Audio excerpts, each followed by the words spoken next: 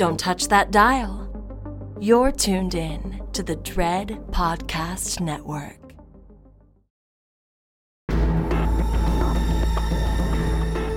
You are now listening to Postmortem with Mick Garris, where the most influential voices in horror cinema will spill their guts to the renowned horror director, writer, and producer. Now, here's your host, Mick Garris. From Nice Guy Productions World Headquarters overlooking the glamorous San Fernando Valley, I'm Mick Garris, and this is Postmortem. For better or for worse, the franchise film provides much of the lifeblood for theatrical horror releases. But reboots, sequels, prequels, and reimaginings are a tricky business. You want to give the people what they want, what they liked about the original that encouraged them to come see the follow-up, but you want to give them something more, something a little bit different, to give them the satisfaction of a new movie-going experience. It really is a fine tightrope to walk. It's rare to come out and create a franchise. They happen organically. If you set out to create one, chances are it will tank. The successful horror franchises came from individual self-contained movies, films that did not look into the commercial future of their deadly spawn. But when the original film is a hit, particularly in the hands of a major studio, at least one sequel is pretty much guaranteed. Halloween, Nightmare on Elm Street, Friday the 13th, Hellraiser, The Purge, Scream, all of them were created without intending to build a commercial empire. I've worked on several projects with numbers in the title: The Fly 2, Critters 2, Psycho 4, and the Freddy's Nightmares series, and have walked that tightrope many times with varying success. But there's something special about Halloween. In 1982, producers John Carpenter and Deborah Hill wanted to do something completely different with their property. They wanted to do something completely different every year, a Halloween story that jettisoned Laurie Strode, Michael Myers, and Dr. Loomis. It would have been an annual spook show with Halloween as the umbrella title and theme, but an original tale every time out. Halloween 3: Season of the Witch was the first and last Halloween movie to try it. And the dissatisfaction among the fans led to a disappointing box office and a return to Haddonfield from then on, and a cult resurgence in years to come. It's a fascinating story and one we're going to learn all about from its writer-director, Tommy Lee Wallace, after this. Are you a horror screenwriter looking for your big break? Screencraft can help you get there. This year, Screencraft's horror screenwriting competition brings horror heavyweights to its jury, including writer-director-showrunner Mike Flanagan of the hit Netflix shows Midnight Mass, The Haunting of Hill House, and The Haunting of Bly Manor. Dubbed the industry's #1 horror screenplay contest by IndieWire, the Screencraft Horror Competition has a long history of creating success for its winners and finalists, many of whom have gone on to sign at places like Bellevue Productions, Kaplan Perron, Affirmative Entertainment, Zero Gravity, and more. Winners will be accepted into the Screencraft Development Program and receive personal introductions and phone calls with top Hollywood literary managers who are looking for talented, emerging film and TV screenwriters.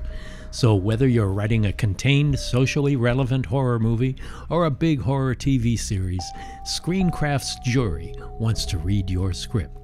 Head over to screencraft.org/horror to enter your feature screenplay or TV pilot. Act fast, the competition closes on Halloween, October 31st. Where's Mike Myers?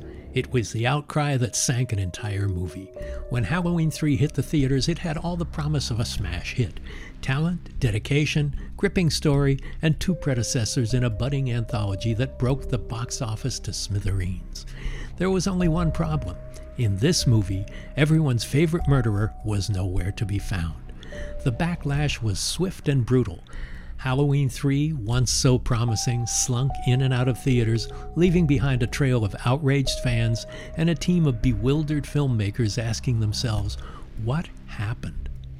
Acclaimed horror director Tommy Lee Wallace has a few answers. In his debut book, Halloween 3, Where the Hell is Michael Myers, Wallace offers a beautiful, poignant, often hilarious, in-depth account of how H3 came to be, revisiting the triumphs and pitfalls of being a first-time director and the heartache in watching it all fall down, only to be rocked 40 years later by the discovery that the dedicated fandom for his box office flop has been there all along. But of course, what's horror without a twist ending? With a foreword by Tom Atkins, your very own Dan Chalice, never-before-seen set photos, and inspirational artwork from you, the fans, Halloween 3, Where the Hell is Michael Myers, is a talisman for both horror fans and folks who love a damn fine story. This book is for the ones who always knew.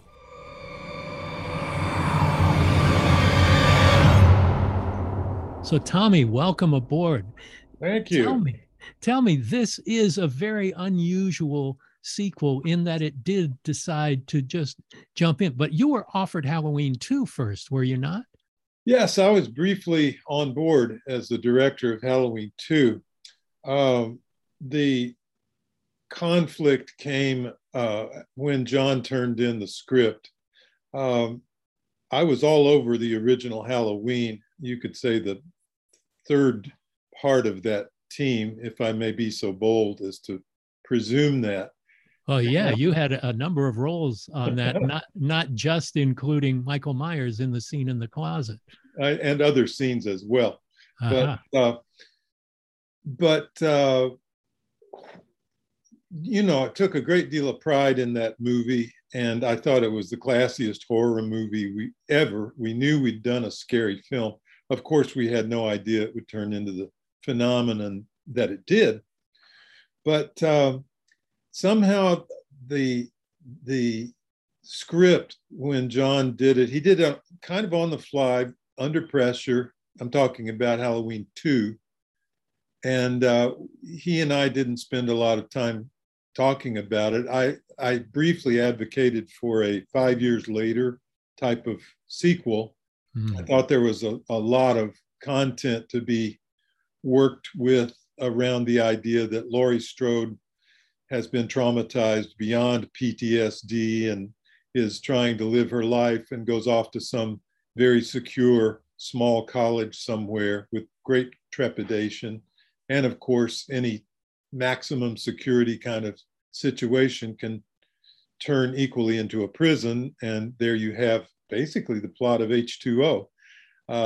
Right. Well, I was kind of advocating for that, but John felt his instincts told him to do a 5 minutes later type sequel. And anybody who's worked with John understands that his instincts are very good. So yeah. I respected that. And of course, it turned out to be a great success at the box office. But I couldn't hide the fact that when John turned in the script, I just hated it. I hated it. It felt like the anti-Halloween because of all the gore. And of course, he was up against the fact that H2 was not an immediate sequel. At least 2 years went by before H2 came out.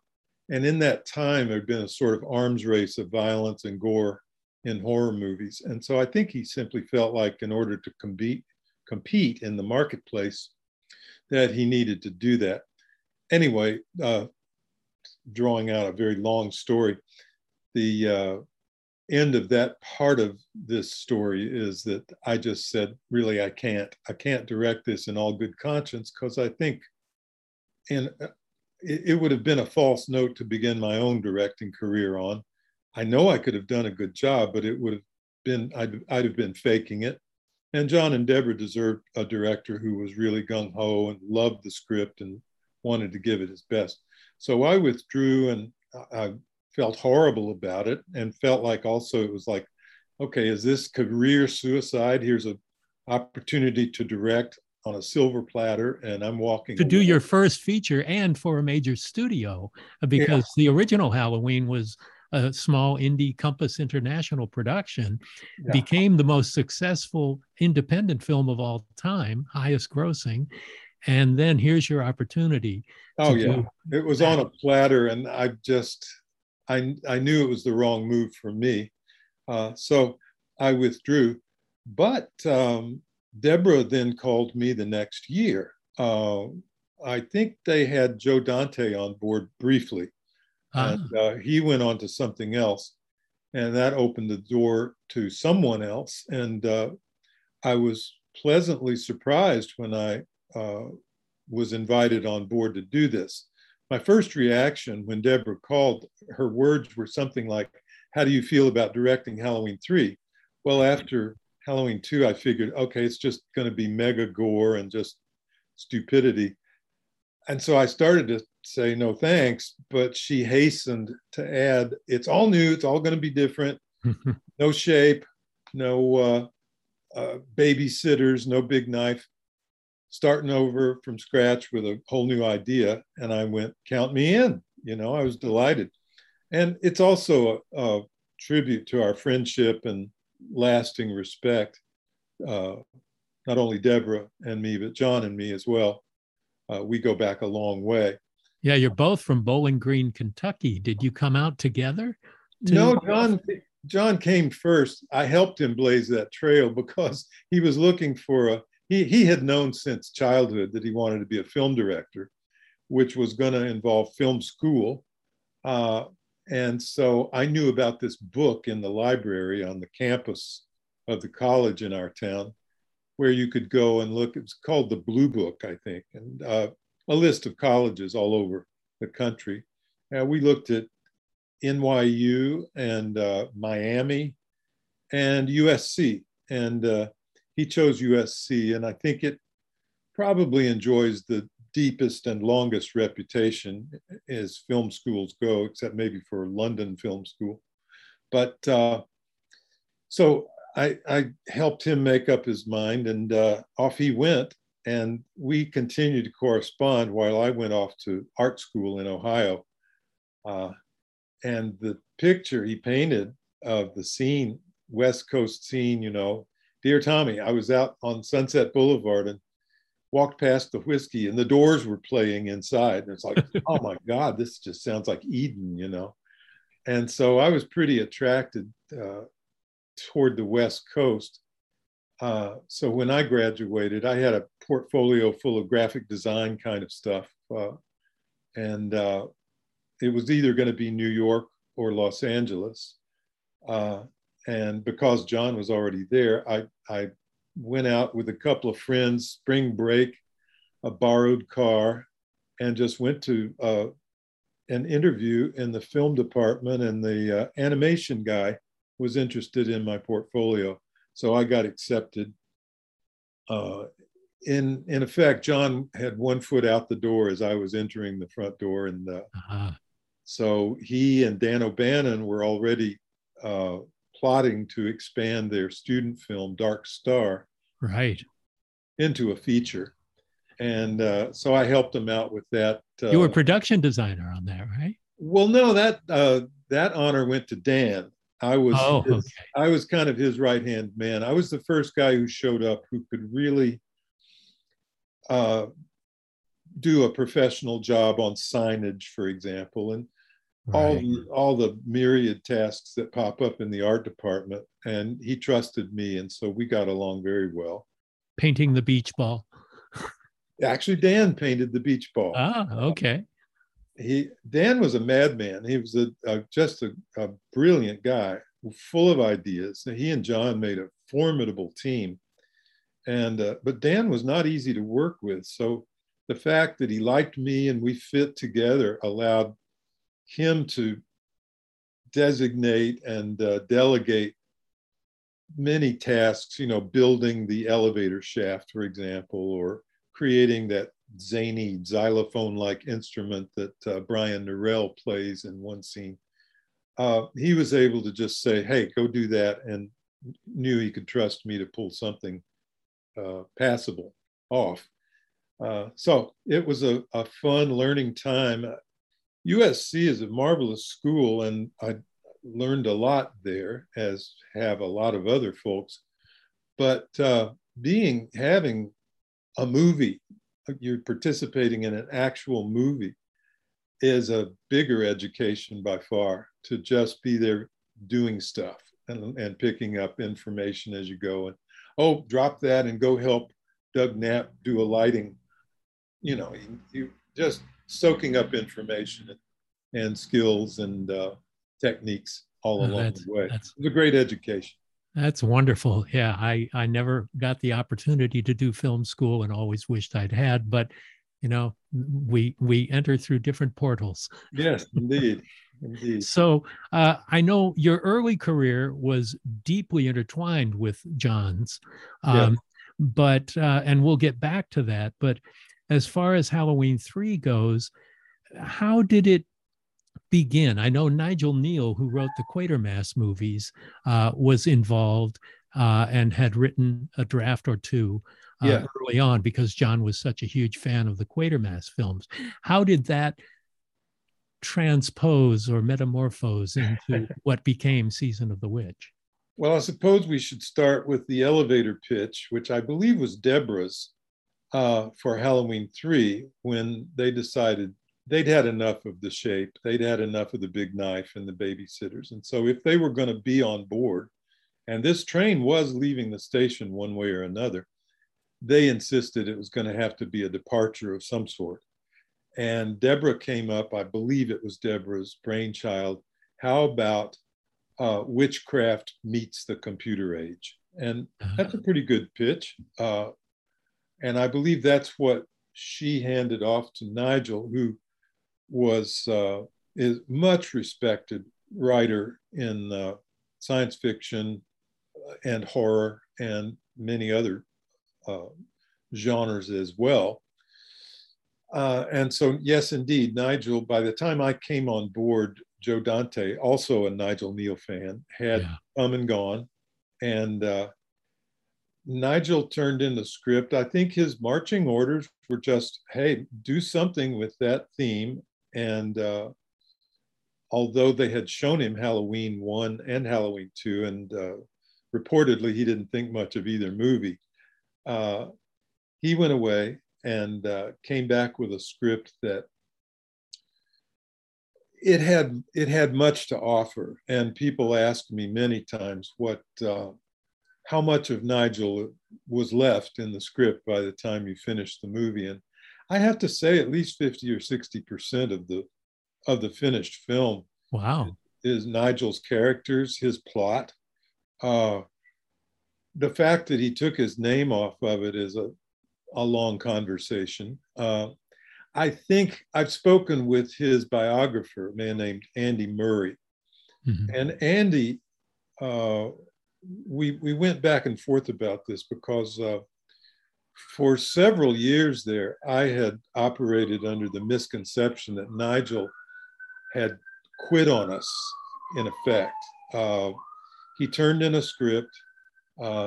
Unbeknownst to me at that point, it was like his second or third draft. I thought it was his first draft. And typically after a first draft, as you well know, you're going to be in for notes, and there are several people going to weigh in, and you're going to have to fight certain battles and win some and lose some and keep on writing. So I thought that was what we were looking at. And then he just said, no, his statements later indicated that he thought these young punks were about to desecrate his masterpiece, or words to that effect. Right. So I wasn't very kind to him through interviews. We never had words about it at all. But when he withdrew abruptly, it dropped into my lap and John's lap to do something with a script that, although it was very interesting and strange, and the central idea, which survives, was really scary and quite terrifying. Not a particularly original idea that there is an evil force out to destroy the world. That wasn't the original part, but the original part was, okay, it's Halloween time and masks, and the target is the children. Oh my God. Those are things that were all Nigel, and they were in there. I suppose to clarify what then was wrong, Nigel is and was an acknowledged master of a certain type of presentation. You could say that the original script was perfect for one of the original Rod Serling Twilight Zone episodes, or British television of the 50s, a psychodrama. Right. It focused a great deal on a kind of Freudian story involving young Ellie, the damsel, let's say, and her father. A sort of tangled story about an abusive father, a bird that was given to her as a gift when she was a child, and she let the bird go, and her father beat her. And so there's this tortured narrative that goes down through Nigel's script about all of that, which sets up his climax, in which Ellie has been reduced to the mentality of a child, presumably through mind control or something. That sounds like a good time at the movies, right? Well, you know, it was disturbing and it was well written. It was, though, as if Nigel had never seen a contemporary American horror flick roller coaster movie designed for young people. Right. Yeah, that was part of the gap that we were having to grapple with. It was just as if he'd been in a museum somewhere for a long time. Mm. Okay, so I think that John took a pass, and John's a musician after all, first and foremost, and as you are as well. Yeah, thank you. And so John first added pace and all the tricks of suspense and immediacy that he's well known for. And then I rewrote him. He may have been a little surprised at that, but I rewrote him. And he respected that too. John was a great producer. You can imagine that situation could be intimidating for a director, especially a first-time director. But yeah. John stayed clear of the production pretty much. He was there in support if I needed to consult. But you are the one credited with the screenplay. Well, John never added his name. He's probably rewritten every script he's ever shot, right, on his own pictures without putting his name on them. So it was not surprising to me that he would just slip me the script and didn't expect any credit for it, or blame, whichever you wish to apply.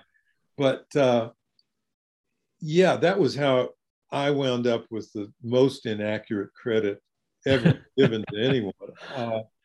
It's good for residuals. Well, that's true. But you know, it should have, if I'd been thinking clearly at the time, I would have put an Alan Smithy kind of credit on it. You're familiar with that term? Oh, yeah. Yeah. That's when traditionally first started with directors, and then writers started using it to indicate, okay, if you see Alan Smithy in the title, that means somebody took their name off. Exactly. Somebody was dissatisfied or they felt their work was desecrated in some way. That would have been a more accurate way of going about it. Or although you were the writer and director, and own it. Well, you know, that's exactly what John said when I started writing the book this year that'll be released October 31st. He said, own your movie, reclaim your movie. Especially now that people love it so much. I mean, I've had projects that did not do well in their early days and have ended up being really close and near and dear to the hearts of the fans. This is one of those. Feels good, doesn't it? Yeah. I'll tell you, Mick, the redemption for Halloween 3 has been very sweet. It hurt badly when it was perceived as a failure. And I say perceived because I looked back at the figures. It didn't do that badly. Wow. Its first time out, it was about 16 million. as compared to Halloween 2, which made about 20 something million in its opening Wow. barrage. So it was not a failure at all. It was just the expectations were through the roof. Right. And the fundamental mistake, really a sort of two-part mistake that we all made, and I place blame all the way across the board from the executives at Universal, the marketing team, advertising, all those folks, plus the producers and myself. It was like, what were we thinking putting a Roman numeral 3 on a movie that was supposed to be the kickoff of an anthology? Right. We could have simply called it Halloween, Season of the Witch, and a big ad campaign that said, okay, fans, something totally different this year. I even, for my book, I wrote a mock ad, an as if ad for the movie's release that might have helped, because Yeah, an all new story for Halloween exactly. from the makers of blah, blah, blah. Exactly. And as it was, the poster, which is a beautiful piece of artwork, all it said that might have enlightened people, laugh, was a little banner way in the corner, tiny type that said all new, whatever that means. Yeah, well. So it was a horrendous mistake, but clearly 40 years later, it's, especially the last 10 years, it's just remarkable, the fan base for this movie. It's really gratifying. And yeah, happy 40th anniversary. I mean, I had that, as a writer of Hocus Pocus, that movie did not do well when it came out, and it is ubiquitous, and sweet redemption. It is indeed. Yeah. Well, tell me about the process. You'd gone through film school, and what USC in particular does well is train you in every department. It does. You'll operate camera, you'll do sound, you'll do editing. In fact, you co-edited Halloween and The Fog. But here you're directing a script that you're credited with having written for Universal Pictures. Well, Universal actually stayed in the shadows. I think there were some union issues that caused them to want to not be prominently featured. So it was a pickup by them officially. They sort of shadow produced it. They backed it along with Dino De Laurentiis. Right. There were a lot of names involved, Mustafa Akkad and Irwin Yablans and others. From the original, yeah. Exactly. Everybody was getting their 2 cents in. The inflation or the arms race in that world, my God, anymore. We look at the producer credits on these movies and it's like, there's 20 of them. Yeah, it's absurd. And there are really only 2 or 3 at most who got in the nuts and bolts and really produced the movie. Right. It's a kind of a catch-all credit, which dilutes it a great deal. I'm happy to say the director's credit has a little more credibility. Usually there's only 1 or 2 at the most, Well, did you feel free to fulfill your vision for the movie? Did you have, because the studio wasn't really in charge, they were picking it up. You had John and Deborah on your team, and they were a couple of 800-pound gorillas. It was bliss, Mick. It was absolute bliss. A first-time director could not ask for a better situation. I came up through the John Carpenter School, and I must confess I took it for granted to some degree, something that's actually quite a phenomenon. John clawed his way into control of his movies, basically by offering situations where they could not refuse because he did it on the cheap. And his only conditions were, okay, but my name goes above the title and I have final cut.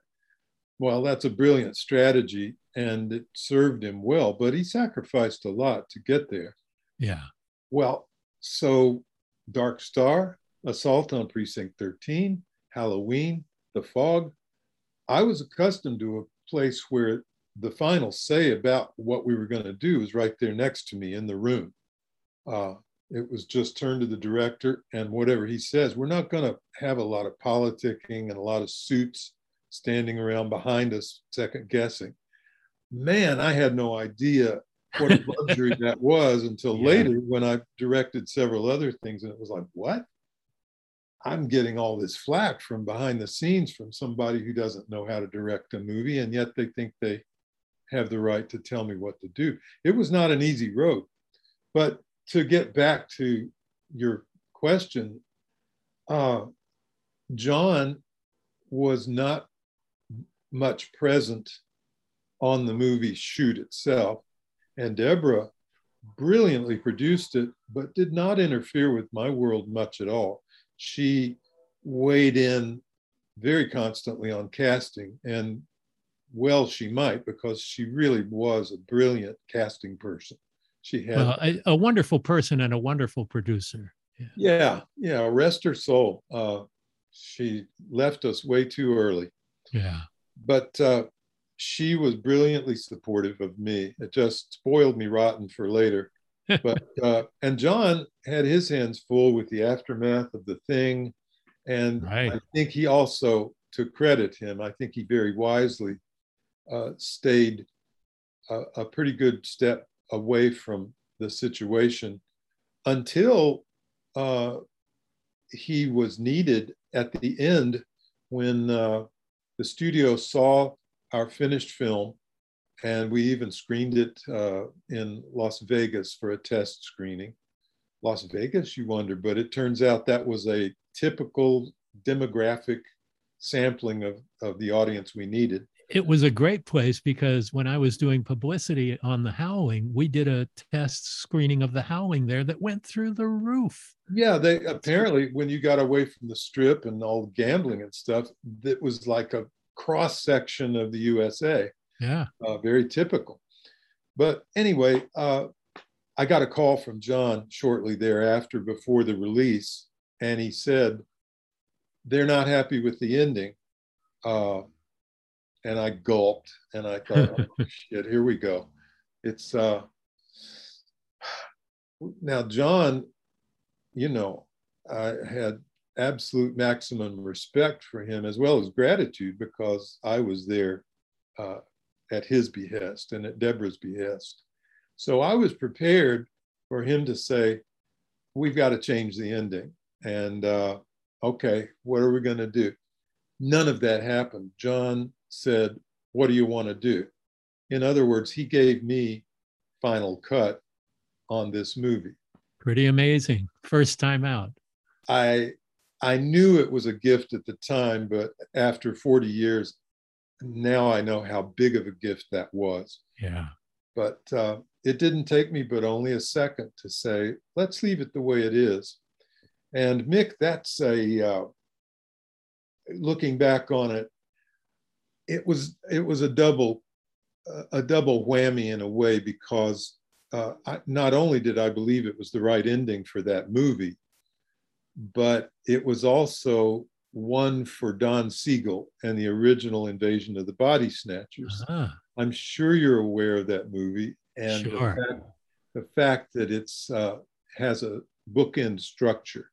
Yes. It begins in an emergency room, and poor old Kevin McCarthy's staggered. He's out of his mind, raving about they're going to take over the world and blah, blah, blah. And then we fade back to tell the whole story of the movie. And then at the end, we flash forward back into that emergency room, and a phone call goes through, and it's going to be okay. We're off the hook. And I hated that bookend structure. It just instinctively. Well, it was added. It wasn't part of the original production. Exactly. That's what I discovered later. It was, of course you hate it because it wasn't the right thing. Yeah. So in a way, when John asked me what I wanted to do, some part of my answer was a blow for Don Siegel, studio interference over movies in general. Yeah. And I'm to this day, I'm very proud of that ending and the way it ends. It's a horror movie. It's supposed to be scary. And dark. Yeah. Dark. Now, I love the casting, and Dan O'Hurley, he is amazing in it. Thank you. But also the commercial, that's you. That is, You're doing the voices and even the chipmunkized voices there. it's true.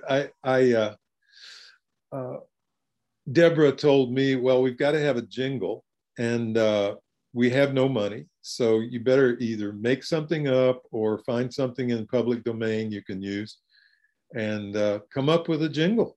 So, okay. I contacted Alan Howarth, who was collaborating with John on that soundtrack as well as others before and after, and said, let's do a session. And I went over, and first and foremost was the left hand of the synthesizer. Boom, boom, boom, boom, boom, boom, boom, boom. And that came straight from childhood piano lessons. Everybody who's taken those lessons will remember one called the Spinning Song. And it goes, doo-doo-doo-doo-doo, bling, bling, doo-doo-doo-doo, bling, bling, bling. And the left hand is going boom, boom, boom, boom, boom, boom, boom, boom. So that was the beginning of it. And London Bridge, no question, that was in the public domain. So I thought, okay, that'll do. And made up the tune to go with it. London Bridge is falling down, falling down, falling down. London Bridge is falling down. What's the last line? I don't even know. Da, da, da, da. We know now, Silver Shamrock. Silver Shamrock. Anyway, yeah, I harmonized with myself several times. I guess there are 3 or 4 voices or more on there. Chipmunk style, like David Seville. Record slow, play back fast. And there you had it. I didn't realize at the time that it was, I knew it was the right, kind of the right feel, because it rests in that place between, if you're an adult watching this movie, you know, those little creatures singing that song are not nice people. They're little demented elves in a padded cell somewhere, and they mean you no good. They mean you only evil. However, in the story, it kind of works that the children could have been fooled by that. It's right in that little niche. And so I felt really fine about that. And just this year, Trick or Treat Studio called up. They are marketing a pumpkin that plays that thing. Oh, how great. That's one of their latest releases. That's great. God, speaking of which, oh, may I show you a couple of items? Sure. Wrapping paper? Anyone? Oh, nice. Look at that. Believe that? All the masks. Yeah. Unbelievable. And the hat you're wearing. Oh, yes, of course. I forgot. Nobody else can see it but us, but what the heck? Yeah. And it just goes on, little buttons and the whole deal. And then we can get to fan art. Oh, wait, that's a beautiful, beautiful t-shirt. Simple. Gets right to the point. It's just great. Well, let's see. First, we'll dispense with the Trick or Treat line.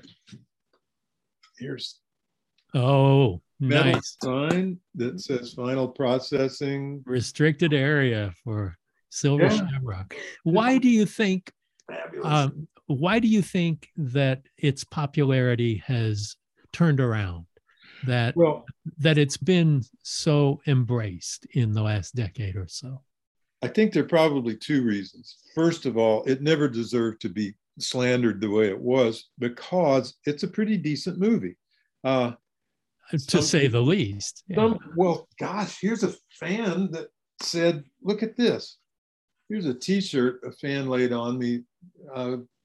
One of the, cons that I go to. Mm-hmm. And oh, nice. What you can see on it, it says, I wrote and directed the greatest horror film of all time. And all I got was this lousy t-shirt. The fan just came up with this. The fan art is awesome. It just goes on and on and on. This just last week, somebody. It's almost time, kids. And it just doesn't stop. Welcome to Santa Mira. Yeah, I mean, it's the genre fans are the most passionate and the most embracing of all. It's so sweet. The first time I went to a show, my buddy Sean Clark, we made a Oh, yeah. years ago, and he interviewed me, and he said, "You ought to do one of these shows." And I thought, hey, I don't know, just people with tattoos and piercings and like they look like psycho killers. I don't think so. And he said, no, you need to do this. And so I did one, and the people were so sweet and so supportive. I had kind of internalized the sense of failure that was laid on the original movie. And boy, you talk about getting kind of back on the horse psychologically. It's like, oh, maybe it was a pretty decent movie. And people going, yeah, it was a great movie, blah, blah, blah, blah, blah. It's like, that was good medicine for me. Well, it really is good to meet the fans because, like I said, in this genre, they're incredibly generous and encouraging and enthusiastic. And we try and share that on the show here. Here's one more piece of fan art. A little stand for little. A beautiful pumpkin-headed figure, the kid with the mask. Yeah. Real buddy. And one more piece of merch from, I believe this is Trick or Treat also. This is the only one I've ever just wanted, and so they sent it to me. A Ouija board. A Ouija board from Can Halloween. you believe that? That's great. Unbelievable. Beautiful stuff. Well, we've both been involved in sequels and the like, and that half my career, like you, half my career. That tightrope that I talked about in the opening. I mean, you wrote Amityville 2, you directed Fright Night Part 2, you did Vampires Los Muertos. Tell me about how you feel about that tightrope, about what a sequel is meant to be. Yeah, I don't know anybody who deals in this world who doesn't have certain mixed feelings about it. I suspect down in your heart somewhere you share this sense that I have had, which is, okay, on the one hand, this is marvelous. I can't wait to get started.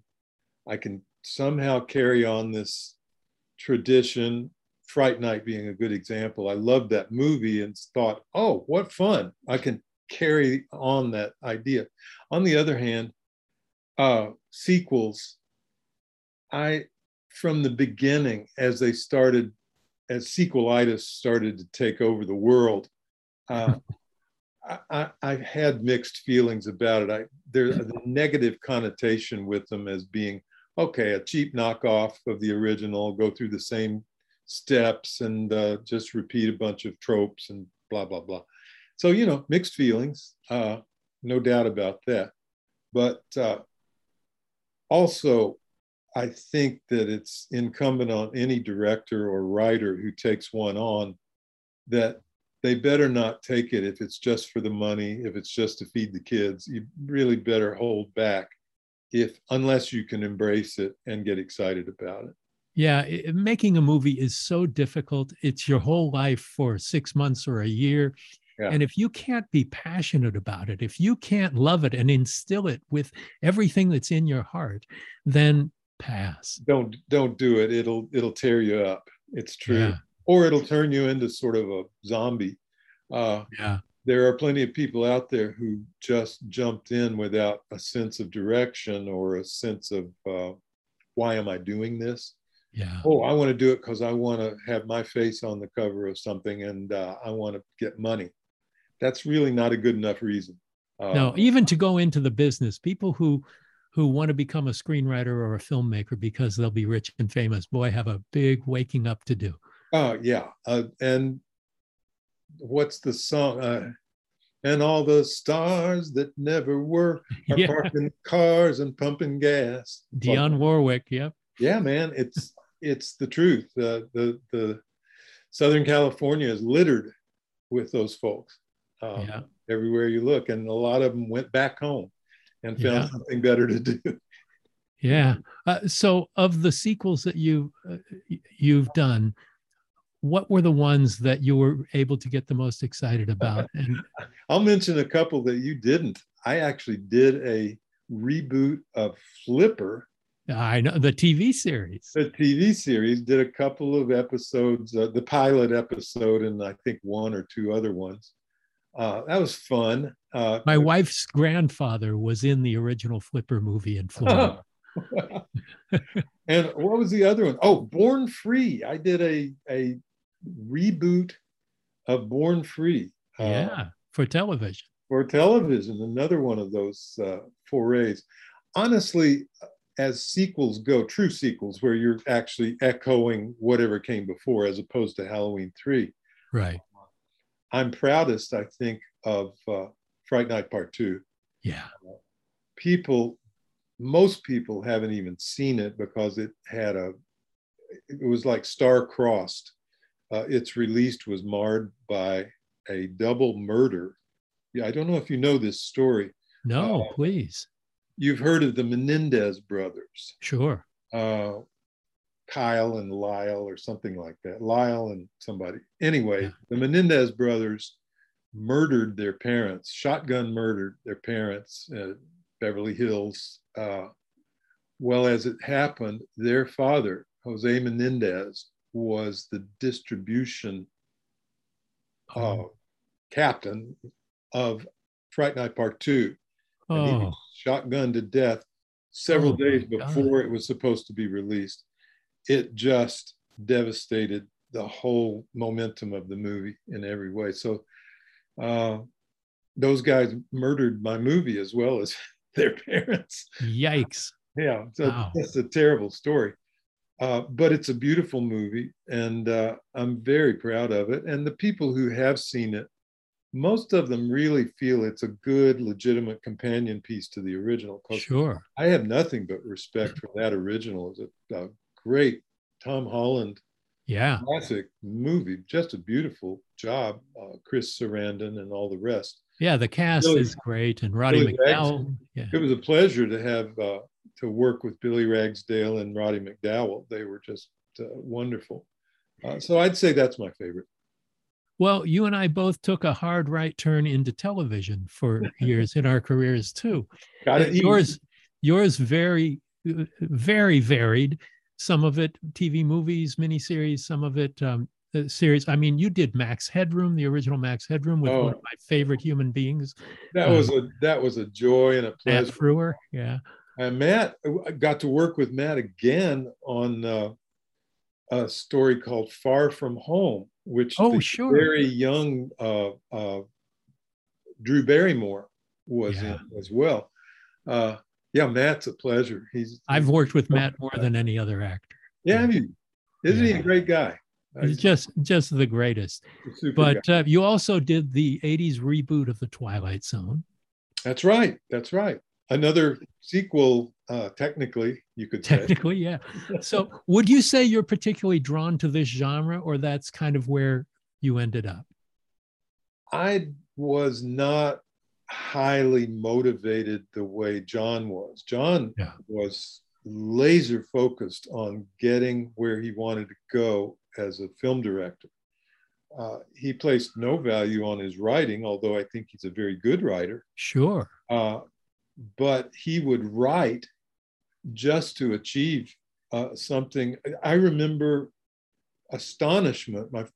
During my first year out there, I would go up. John had an apartment in Hollywood with two other fellow USC people. They were just getting out and heading off into the industry to try to make their way. And one Friday, John had a conversation with someone who said they had a connection to money, but they needed a script and blah, blah, blah, this and that and the other. And he says, "Oh, I've got the perfect script. I'll see you on Monday." Well, he didn't have any script.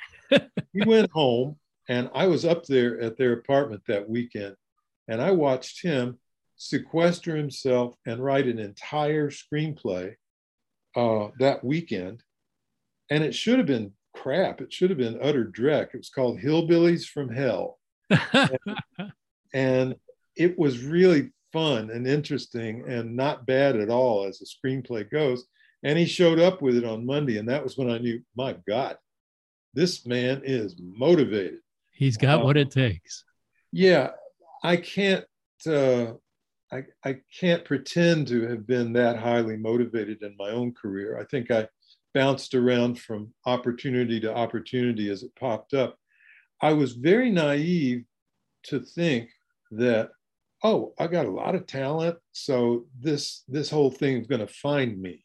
And it's like, it wasn't until later I realized, wait a minute, everybody out here has got a lot of talent. Everybody out here is looking to score in some way. So you may not, they may not find you, you know. You may have to try a little harder. But so, I was always more laid back and sort of hippie-fied about the whole thing. Yes, Kentucky hippie. Yeah. Yeah, pretty much by way of Ohio. Yeah. So did you, were you attracted to the horror genre in particular, or was that John's influence? Or that was John's influence. Not to say I didn't have my favorites, but they were, let's see, two double features stick in my mind, and John will appreciate that. I saw them. I saw one at the Capitol Theater and one at the State Theater, which were the two prominent theaters on our town square. Right. I've actually been there. So you know, yeah. The science fiction double feature that knocked me over was 12 to the Moon and Battle in Outer Space. Wow. And the horror double feature that blew me away was The Killer Shrews and the Giant Gila Monster. So these are, you know, to look at them now, they're almost jokes. They're really of their time. I remember being a child and in the back of our station wagon at the drive-in and seeing the trailer to The Killer Shrews and dying to see it and knowing I'd never get. It was dogs in shrew suits. Dogs in shrew suits, exactly. It was ridiculous. But man, you know, you're sitting in there in theater getting all worked up and the music playing and everything. That was when I started to understand. I was a rank amateur compared to John, though. I mean, he was wild about horror movies, especially, but sci-fi as well. So much so that he started his own fan magazine when he was still pretty young. Wow. He was a creative dynamo. My life changed when we made friends for real as teenagers. We'd been aware of each other since grade school. We were both in a K through 12 school right there on the campus of Western Kentucky University. Where his father was a professor. Yes. And we were both in the orchestra. I was on trombone. He was on violin. Wow. And we took private lessons, violin for him, piano for me. So that by the time we really, it was an orchestra trip when our friendship was sealed. He was in the back, he brought his guitar, he was playing, and all these girls were gathered around him. And it was like, wait a minute, this guy's onto something, you know. So this had to be the birth of the Coupe de Villes. Well, it was the birth of us singing together and then starting to sing John's songs and then forming a rock and roll garage cover band that we actually made a lot of money for a couple of years in high school and early college. And then the Coupe de Villes gelled once John was in USC Cinema, because he was, he had that rare talent to come up with a song or a theme or even an entire score for student films, whereas most of us were forced to use like the latest Cat Stevens number behind our, you know, whatever was available. But John was supplying people with original music, and I started helping him, and that's when Nick appeared, Nick Castle. Nick Castle, yeah. The two of you were both the shape, yeah. Yeah, indeed.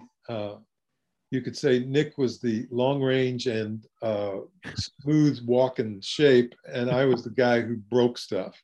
The heavy-handed one. Well, we can't go through your television work without coming to It, especially for this show. It and the success of the original It on ABC led to The Stand, which I did. And so that never would have happened had it not been for your first trip with Pennywise. Oh, thank you, thank you. I have such fond memories of that show, and I believe its great secret weapon was the casting. Yeah. Between these heavyweight TV stars as the adults and these wonderful children who, I think the secret of that casting was that we got right was I truly believed those kids growing up to be those adults. And that's, very well, it's not an easy thing to pull off, is that sense of, okay, here's this kid, and then next scene you're looking at the adult and going, yeah, I see that. They look like they could have grown up to be that person. And I also think that holds true generally for Stephen King. Everybody talks about horror and the scary situations he creates, but I don't think he would have endured as long as he has without other elements at work. And the key element to my mind is he has tapped into childhood in a way that resonates with anyone who reads his stuff. It's just the rites of passage and the secrets and the bonding that take place. And it comes up again and again and again. I remember being bowled over when I saw Stand By Me. Oh, one of the best movies ever. Ever. Such a good job Rob Reiner did, and all of them did on that show. But that again, these are the rites of passage of childhood. And Stephen King just had his fingers all over the pulse of that. And I think that's what made our original It really tick. That we got that part right. That's for sure. So it has lasted so long. There's still people who prefer it to the movies that have come out. People come up and tell me that. I really have to take a look at the new one. I don't have anything against it. It's sitting on my stack of stuff to watch. I didn't plunge right in to watch it though, because there was one thing about it that struck me as a missed note. When I see Tim Curry in the early scenes in My It, he is someone I could believe a child would approach because he's charming. Right. And his makeup is neutral. In the new It, I see a clown who's made up in such a way that he looks scary. He looks scary. I think to myself, no child in their right mind would go near that thing. And I think that they may have over-revved their, who am I to say? It's a successful movie, so more power to them. But well, it's such a bizarre experience. They remade The Stand recently, and watching that was just an otherworldly experience. It's really hard because you live it for so long. Yeah. In your version, it's your baby. Yeah, and then suddenly it's like, wow, this is completely different. And yeah, it's weird, isn't it? Yeah, but I welcome. I love seeing how someone else takes on the same story and creates something totally different. Yeah. It amazes me. I suppose Halloween is a great example of not only did The Shape just never die, but the franchise never dies. Until the new one, apparently. Well, I don't believe it for a second. I had a conversation with Mustafa Akkad some years before he was killed. I'm sure you know that story. He was murdered in the Middle East by terrorists. This is the original executive producer of the original Halloween. Yeah. Yes. And I said, Mustafa, good God, man, haven't you made enough money? Aren't you ever gonna end this? And he said, Michael Myers will never die. It's just like, yeah, no matter how many times you kill him, they're gonna bring him back until they've squeezed every dollar Evil never dies. Yeah. Evil. No. Well, look, the Friday the 13th, how many decades ago was the final chapter? Right, exactly. I mean, it's a little like who are the perennial, like Cher? How many farewell tours? Yeah. You know, it just keeps on going. It's never going to stop. Elton As John. long as the audience wants it. Yeah, exactly. Yeah. Elton John's 14th farewell tour. Yeah, something like that. So, as far as the job of director goes, what is the part of it that you're the most passionate about or that you enjoy the most? Is it interacting with the actors? Is it being on set? Is it putting out fires? Is it writing, rewriting? Is it shot listing? Is it editing? Is it sound mix? There's so many parts to the slices of the pie. Well, Mick, you've done the checklist, and I'd have to say, and done them very well, by the way, because those are the biggies, the big categories. Thank you. For me, it started out because I didn't come out of the theater. I came out of graphic design and art. It started out being a sort of calculated movement of shapes in the frame. That is to say, the Alfred Hitchcock approach. Very careful storyboarding, psychological implications of starting wide and pushing in close and all that. That was what I was most caught up in, was shot making. But it didn't take that long to understand that if you want a really top quality movie, you better get with those actors and work with them and give them a safe space and build them up to where they feel safe and where they feel confident that they can make mistakes, they can try things, which of course is difficult on a tight schedule, but you've got to find a way to at least make everybody feel that way, that, oh, we got all the time in the world. But of course, it's not true. But if the actors feel that way, they'll give you more.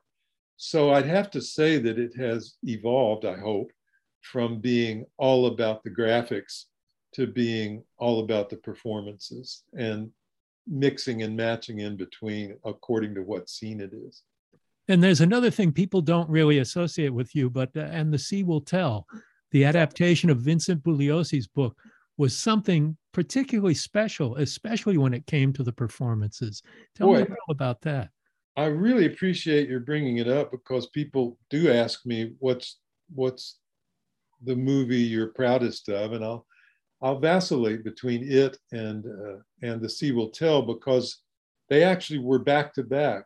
As soon as I got off it, I went on to And the Sea Will Tell. Green, Epstein, and Bacino were the producers, and boy, you couldn't ask for better support. That's part of the reason when a director has that kind of support, you can really work out. But it was an ideal situation, not to mention getting to go to Tahiti and Hawaii. It's based in Vancouver. That's a dream come true. That'll take it. Yeah, that'll put you in a good mood. But, well, thank you for that. The performances actually didn't come that easily. Richard Crenna was the perfect example of the perfect actor's actor. He just showed up, didn't require much in the way of, all I had to do was say, Richard, as far as I can tell, you're doing exactly what I'm hoping for. So maybe I should be giving you a bunch of direction, but I don't have anything to say. Just do your thing. Yeah.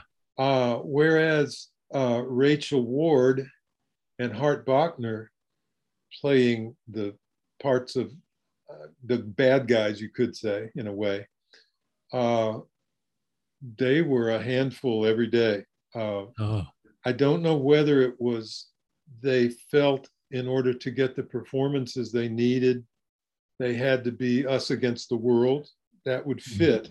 That's a theory I have anyway, that one reason they made themselves kind of difficult to work with was that they just needed that to get off into their performances, which I think in both cases were terrific. Yeah, they were. But they didn't come easily, you know. They cost us it was difficult. It was so difficult that Richard Crenna one day just took me aside. He said, "I don't see how you're doing this. I want to punch those two in the face every time I see them." And he's a guy who has also directed. Yeah. Yeah, and I guess I can say that because Richard's gone on to heaven and actors heaven, and Rachel and Hart both knew that I didn't feel that great about how they treated the crew. It's one thing, to have a method that causes you to maybe, like Tim Curry. Tim stayed away kind of from the other actors and from really the crew. He had a great sense of humor, and if you approached him, he was amiable, but he also stood off to one side most of the time. And since that's the only time I worked with Tim, I don't know whether that was typical or whether it was part of him being Pennywise and remaining aloof to help his performance and perhaps help the others as well by being not so familiar with him. Yeah. Every actor has a different approach to how they work. And that's what you have to learn early on when you're doing a shoot as the director is that not, who do I shoot first? Who do I, is that not the biggest conundrum when one of your actors in scenes where they're both appearing all the time? What if one of them hates to rehearse and in fact is best on take one without rehearsal, and the other one needs about 12 takes to get warmed up? You find that out very quickly. Isn't that something? It really is a conundrum that I still don't know how you do that except to just do a lot of takes and make sure you're, like, as you point out, make sure you're covering the critical one, their best angle and their best shot early if they're that kind of actor, or late if they're that other kind of actor. Yeah, some take time to ramp up. Well, and if you want to do it as a oneer, good luck. Good luck. Yeah.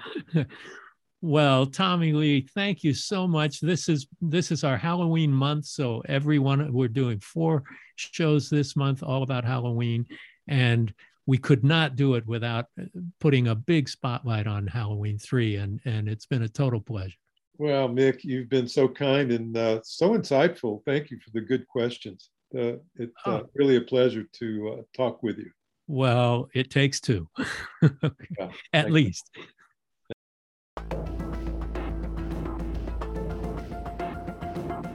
Thank you for listening to Postmortem with Mick Garris.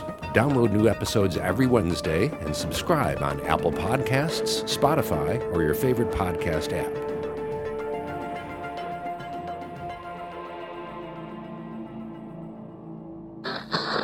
Thank you for listening to the Dread Podcast Network.